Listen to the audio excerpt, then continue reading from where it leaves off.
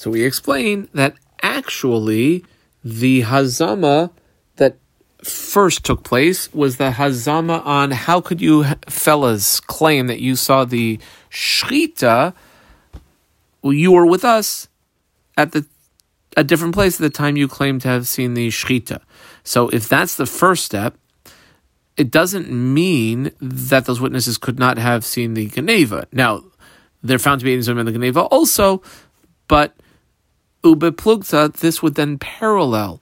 Our machlokas was the machlokas between Rava and Abaye parallels an earlier machlokas of Eidim Shehu Chashu, Levesayif Huzmu. When you have Eidim that historically, chronologically, they gave a testimony, then someone else gave a contradictory testimony, and at the end of that, they were found to be Eidim Zayimim, two opinions, Rabbi Yochanan and Rebbe Lazar, Chada, underline the word Chada Amar Neheragin, that in the case where two witnesses say that Bob killed someone, two witnesses come along and say afterwards, Bob did not kill someone, and then the first set of witnesses found to Eidim Zayimim, Chad, one of those two, Rabbi Yochanan or Rebbe Lazar says, Neheragin, the original set of witnesses who were found to be Eidim Zayimim will be executed, V'chad, and the other one, I underline that word Chad Amar, Ein Neheragin.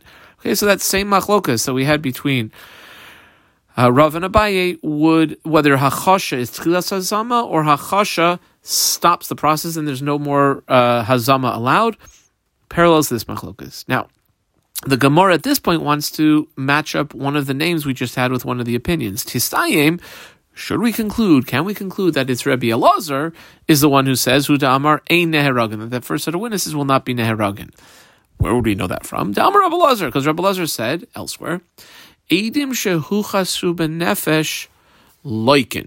If you have a set of witnesses that testify that Bob killed someone, and then another set of witnesses came along and said that Bob didn't kill someone, the first set of witnesses, obviously were testifying falsely. That's a Torah prohibition. One who violates a Torah prohibition gets what?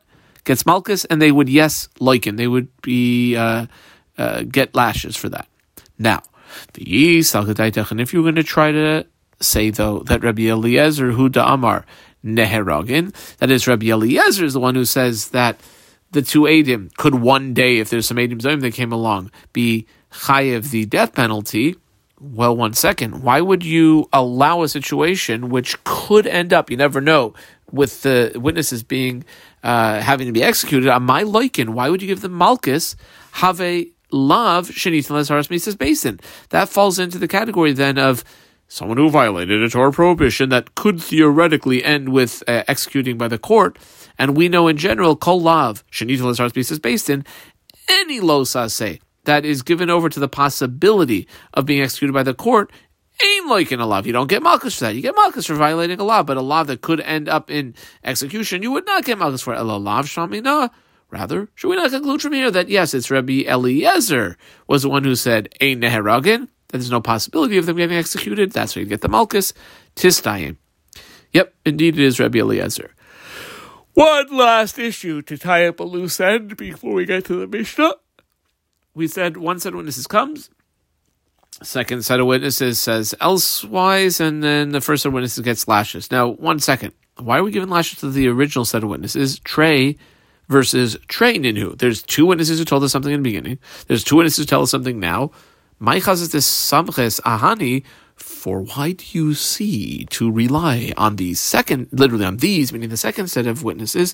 Smaychan rely on the first. In other words, what's so much more believable of what the second one said than the first one said it? Amar Abaye explains, and with this we'll pause here for today. Beba harug beraglav. Well, there can't be any bigger proof that that Jim isn't killed than if Jim walks into court, and that is the case. That's where certainly the second set of witnesses and the first set of witnesses cannot be correct that Jim was killed because Jim just walked into court. Adkan.